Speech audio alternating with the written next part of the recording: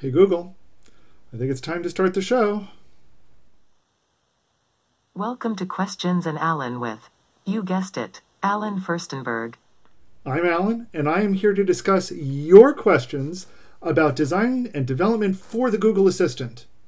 Hey Google, what do you have for me? This topic seems to confuse a lot of people. What is an intent, and what do you do with it? That is a good question. So, an intent fundamentally is what a user says or does that you are going to handle in your voice agent. And it's important to understand that this is what the user says and does, and not how you respond to that. So I'm going to say that again. It's what a user says or does, and not how you reply to it. How you reply to it does depend in some ways on what the user says or does, but it's not everything about it. So for example, we may ask a user whether we want to delete their files, or we may ask them whether we want to create a new file. Now, to both of those, they'll say yes. But what we do depends on other things, like what question are we asking them? Do we even have permission to create or delete files? Is this something they're allowing us to do? So there's a lot of other parts to how we respond, but the intent represents what the user says or does. Hey Google, this is so important. I want you to say it again, please. It again, please. Really? That's okay. Fine. So I'll say it again, please. And thank you. An intent is what the user says or does, and not how we reply to it. Got it? Good. Okay.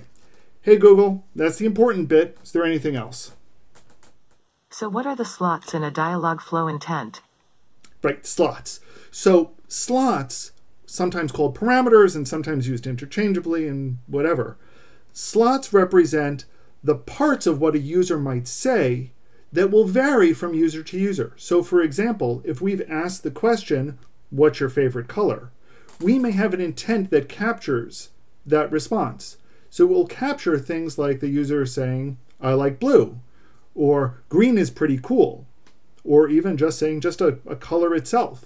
Now, all of those represent the user intending to represent what their favorite color is, but the parameter or slot itself represents the particular variant of what they're saying. And we will use this information to, again, do something with it, but it's not the response itself. Hey Google, I think we've covered everything. If an intent is about what the user does, why is there a reply section in Dialogflow's intents? Right. The reply section of Dialogflow's intents. So even though I just said that an intent represents what the user says and not how we reply, Dialogflow has kind of created this shortcut, because sometimes we tend to reply with a static response to what the user has said. So for example, if a user has asked for help, we might just need a static reply. We don't really need a lot of other additional context in some cases.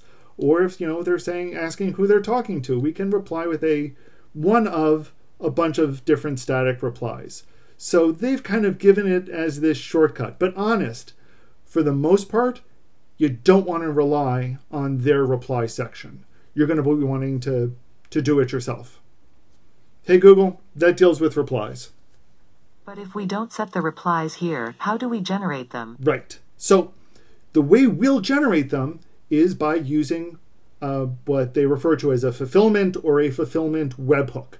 And there is a switch under the reply section that we need to turn on to indicate that we want the intent and the slots that match to be sent to our webhook when that intent matches. Then we'll be able to use things like, what intent was it that matched? What are the values that are in the slots? And what other information have we collected in the past? And from these, we'll be able to do something and then formulate our response. So for example, given our color intent, for example, we might choose to say, that if the user has given most colors, we'll store it in the database and say, yeah, that's a really nice color. So, if they said, I like green, we'll say, yeah, green's a very nice color. But if they say that blue is their favorite color, then we'll store it in the database again, but we'll reply slightly differently. And we'll say that blue is an awesome color, but only if it's blue. So this is what we'll sometimes refer to as business logic, and this belongs in our fulfillment. And this isn't something that we can do in the simple static replies that are just in the reply section of the intent. That's why you should be doing most of the stuff in your own fulfillment.